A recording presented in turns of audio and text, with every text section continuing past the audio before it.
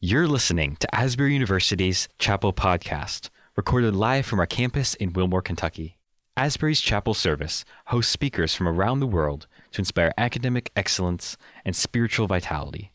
We hope you enjoy today's message.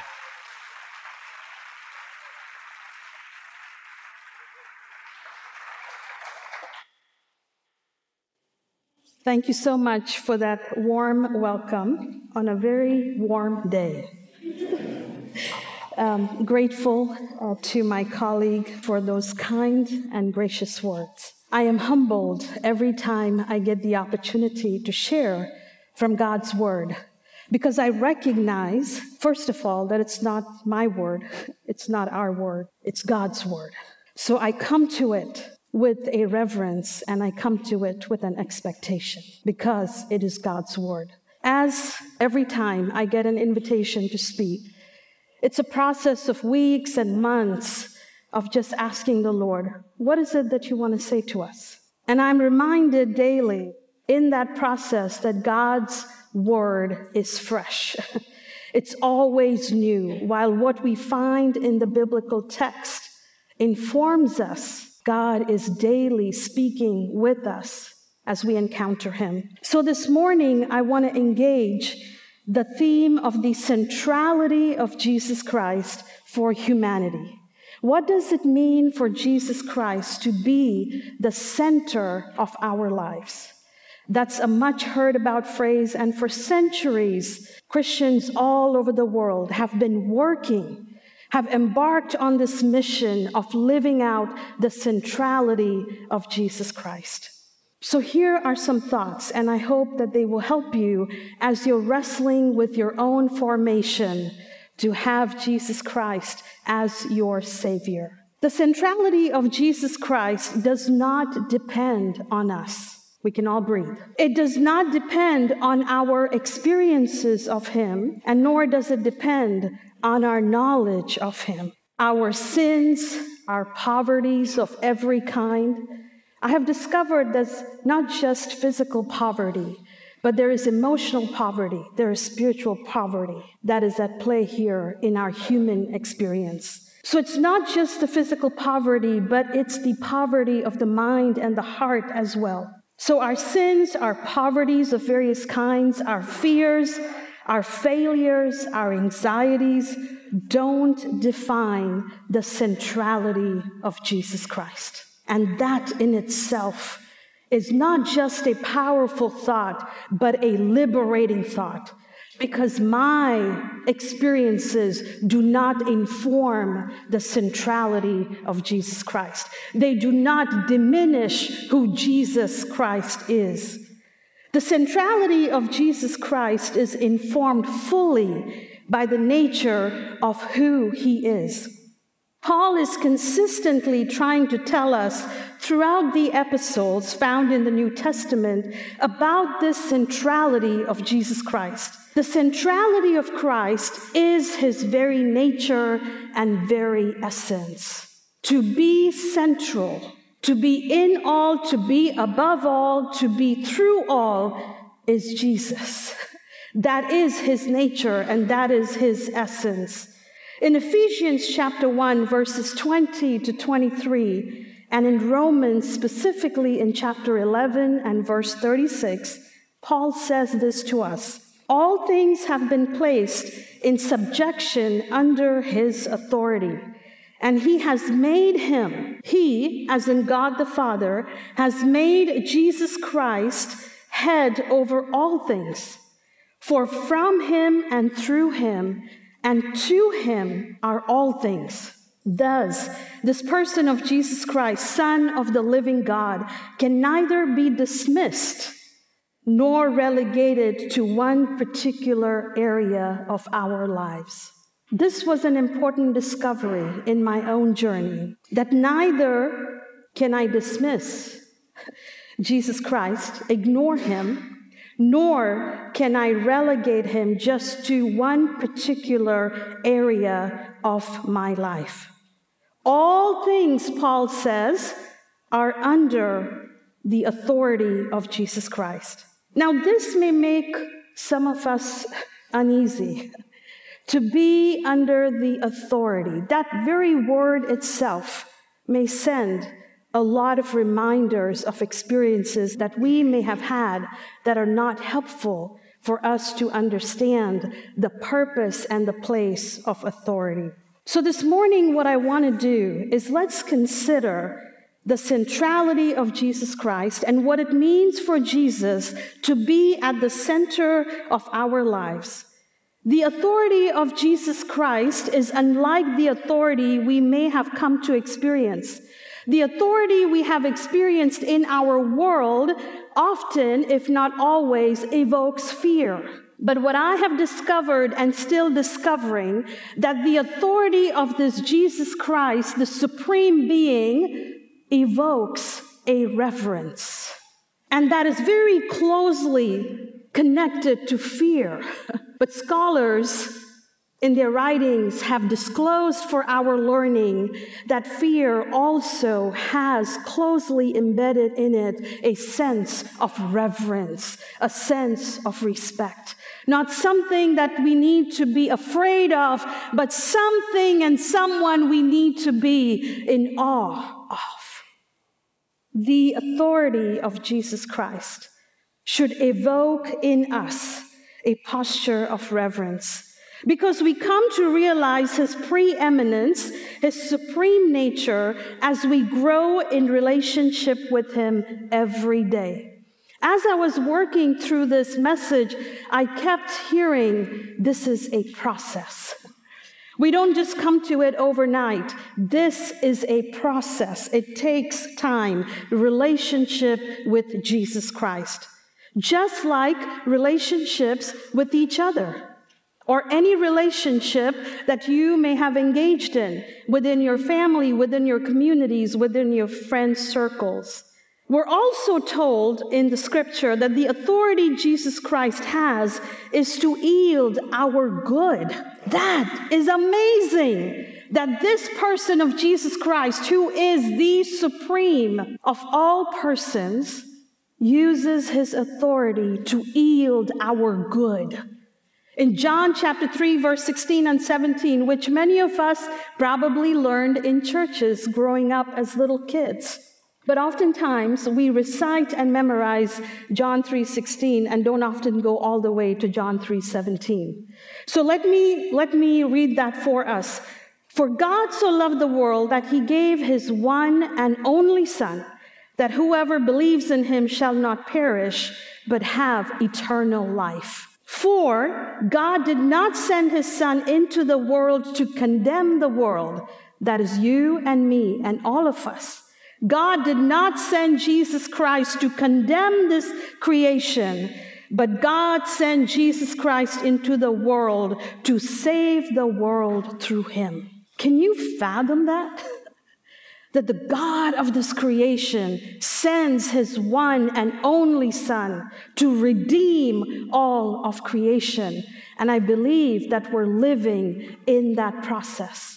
We join it at different times in history, but we are a part of God's redeeming act in this very moment, in this very time. We work so hard to keep Jesus Christ out of certain areas of our life. Now that was a learning curve for me when I began my journey in this part of the world. I did not understand what it meant to relegate certain areas of our life to Jesus Christ and not our whole. And so I am still discovering and still processing and still trying to understand the fact that we work hard to keep Jesus out of certain areas of our life. But the reality is that there is no single area of our lives that is outside of the reach and the realm of Jesus Christ. We may fool ourselves into thinking that. And when I came upon that thought, I thought to myself, the best example is when you have injured yourself. Whether the injury is in your hand or in your knees, your legs, any part of your body, your entire body feels it. You experience the pain.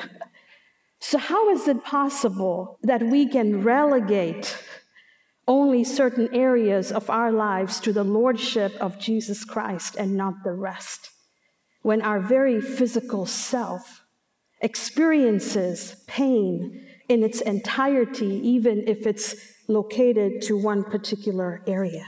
You know, Jesus Christ is all-knowing, he is all-powerful, and he is ever-present. We may think we can put Jesus in a box or compartmentalize our lives in such a way that we give him access and authority over one area, and we try to run the rest of our lives, thinking we are in charge. I didn't say we're responsible. Being in charge and being responsible are two different things. When in fact, that does not seem to work. It doesn't seem to work when we try to run our lives on our own understanding. In Zechariah chapter 4, verse 6, the author informs us that it is not by power and it's not by might, but it is by the Spirit of the Lord that we are empowered daily to live our lives in the fullest way intended. I want to borrow from one of our scholars, Karl Barth. In his classic work, he writes, in his classic work titled Church Dogmatics, Barth tells us, "Tell me how it stands with your Christology, and I will tell you who you are."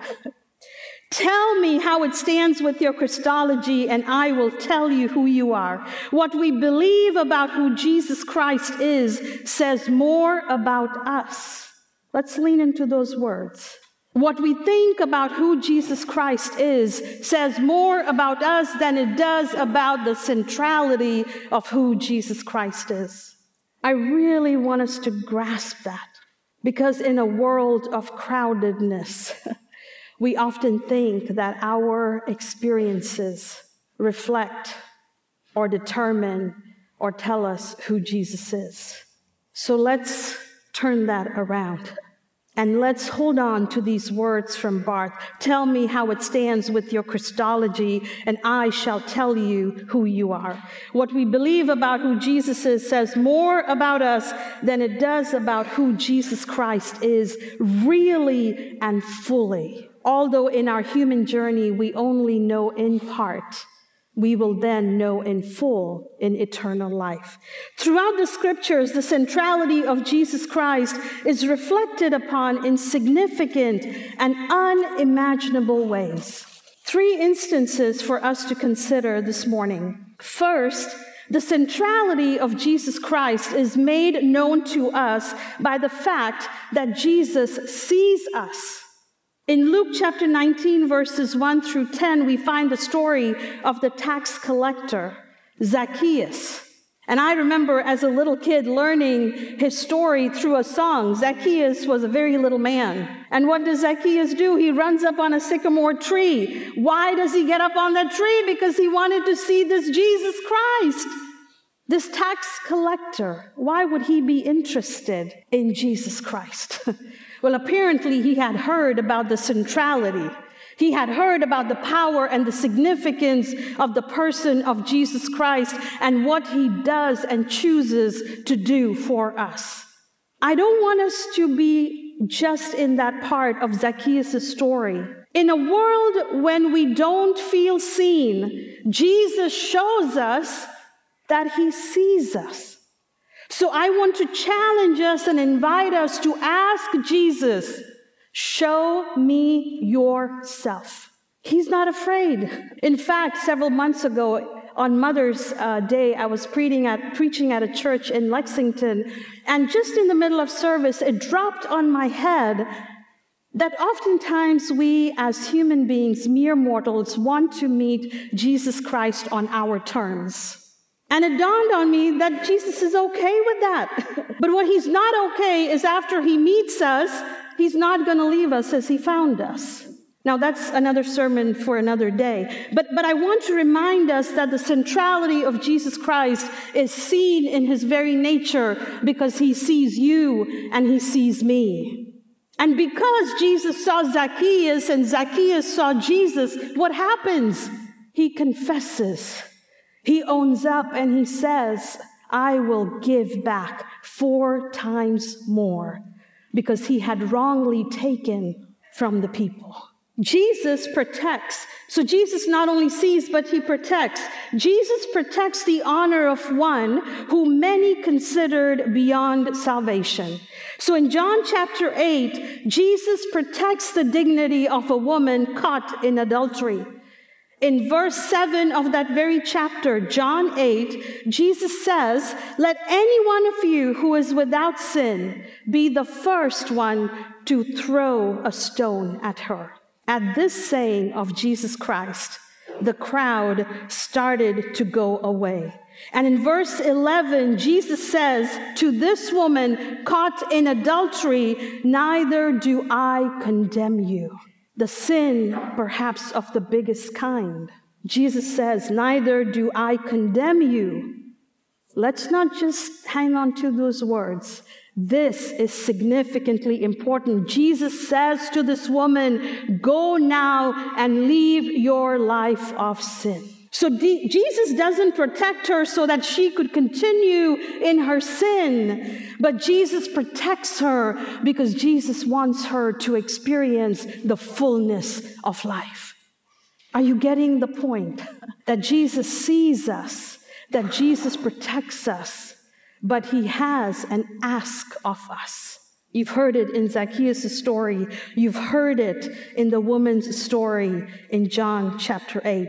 Jesus silences a crowd that is name-calling in a time when we label each other. We have so many labels, there are no pages left to write them all down. As a sociologist, I'm always fascinated. As an anthropologist, I'm always fascinated at how we classify ourselves, how we identify who we are, how we identify who the other is. You probably have labels for me, and I probably have labels for you. But the invitation through this particular powerful narrative is to get rid of those labels and recognize the dignity, the God-given dignity that he has given to you and to me and to all of us that walk this earth. So let us consider what Jesus did for this woman and challenge ourselves to do likewise. In his sermon, John Wesley, The Duty of Constant Communion, writes, "All men approve of this." And when Wesley is saying all men approve of this, basically Wesley is saying that all of humanity, all of God's people, men and women, approve of the fact that we ought to love one another as God loved us.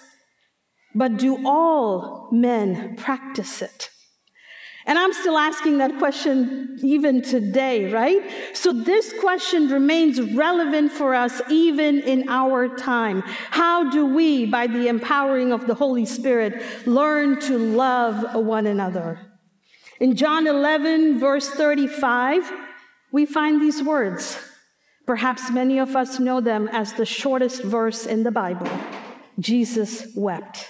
Jesus wept when Jesus saw Mary weeping along with the others when her brother Lazarus had died. Now, why did Mary weep?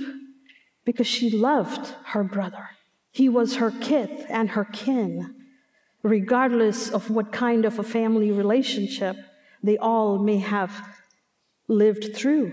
Now we find in verse 33 of John 11 that Jesus was deeply moved in his spirit and he was troubled. So not only does Jesus see, not only does Jesus protect, but Jesus weeps with us.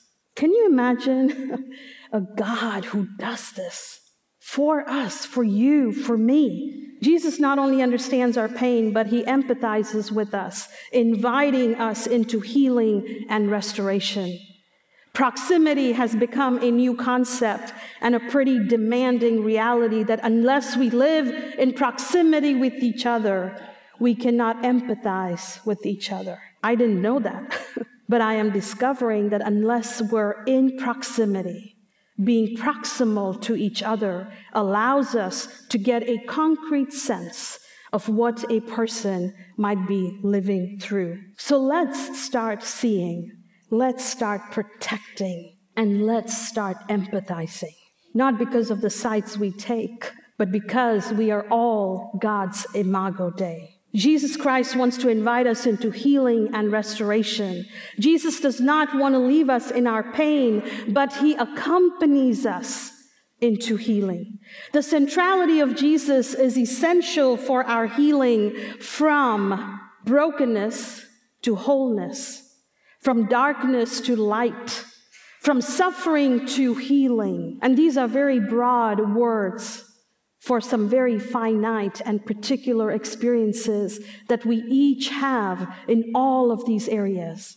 We are all in some way broken, in need of wholeness. We are all in some way in darkness, and we need light. We're all in some sort of suffering, and we need healing and comfort.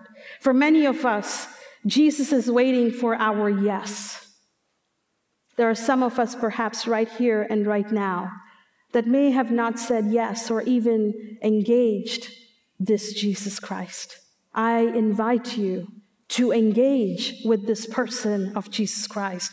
So there's some of us that Jesus is waiting for our yes, but there are others of us that Jesus wants us to open all of our lives to him. All of our lives, not just this hurt, because it's not that bad, but every kind of hurt, every kind of pain, the worst of the worst, Jesus is interested. Not only is he interested, but he is able to do something about it. And oh, I wish I had the time to tell you what Jesus has done for me. Oh, how I wish. But I hope you get through these words some sense that this person of Jesus Christ is worthy of our engagement. If not now, I hope tomorrow. If not today, I hope sometime in your lifetime you will engage this person of Jesus Christ. Today, in our lifetime, we are given the opportunity to experience God's goodness in God's way. We've been trying to experience God's goodness in our way. God wants us to experience his goodness in his way, and we have been experiencing that for a long time. God in Jesus Christ has only one condition: all of us for all of him.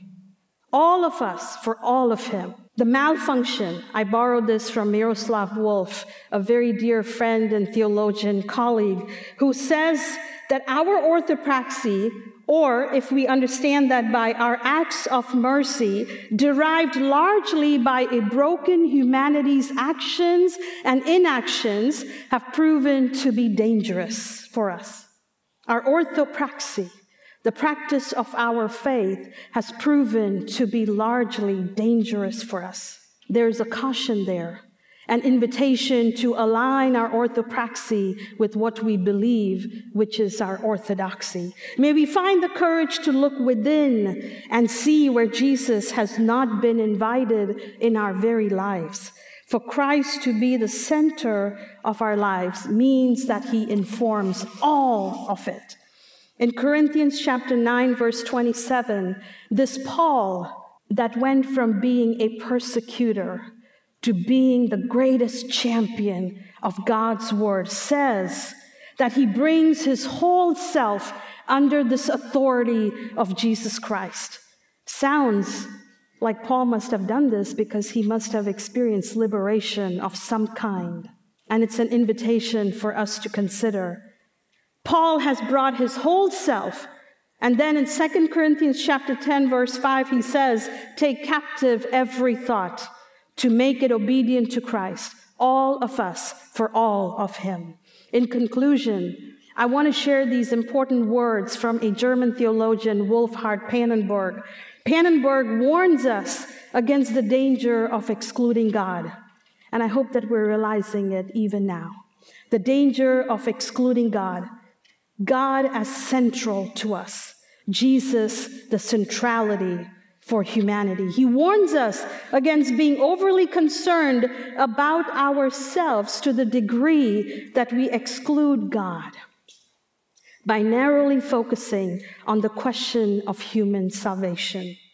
We have undoubtedly forgotten in great measure that the goodness of God and not human religious experience must have first place.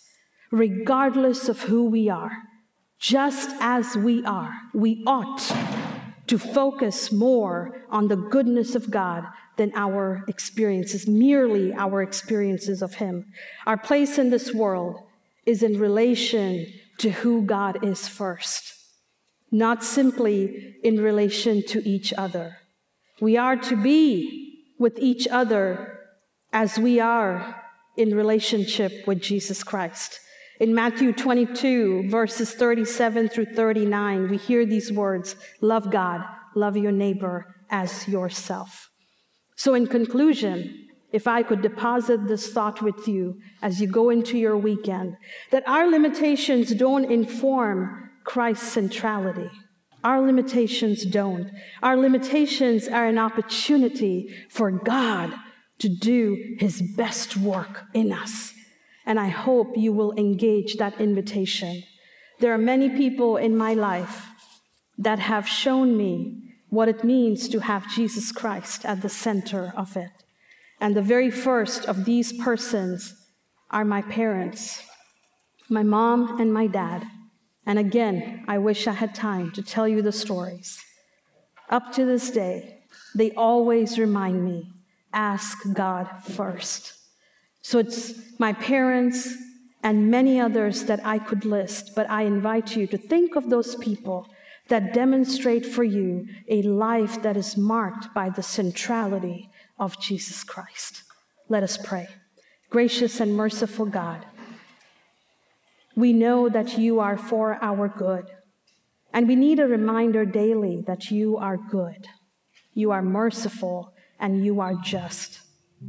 Will you continue to allow us an encounter with you as we walk in these days where we have seen your glory and we have known and we have heard of your majesty?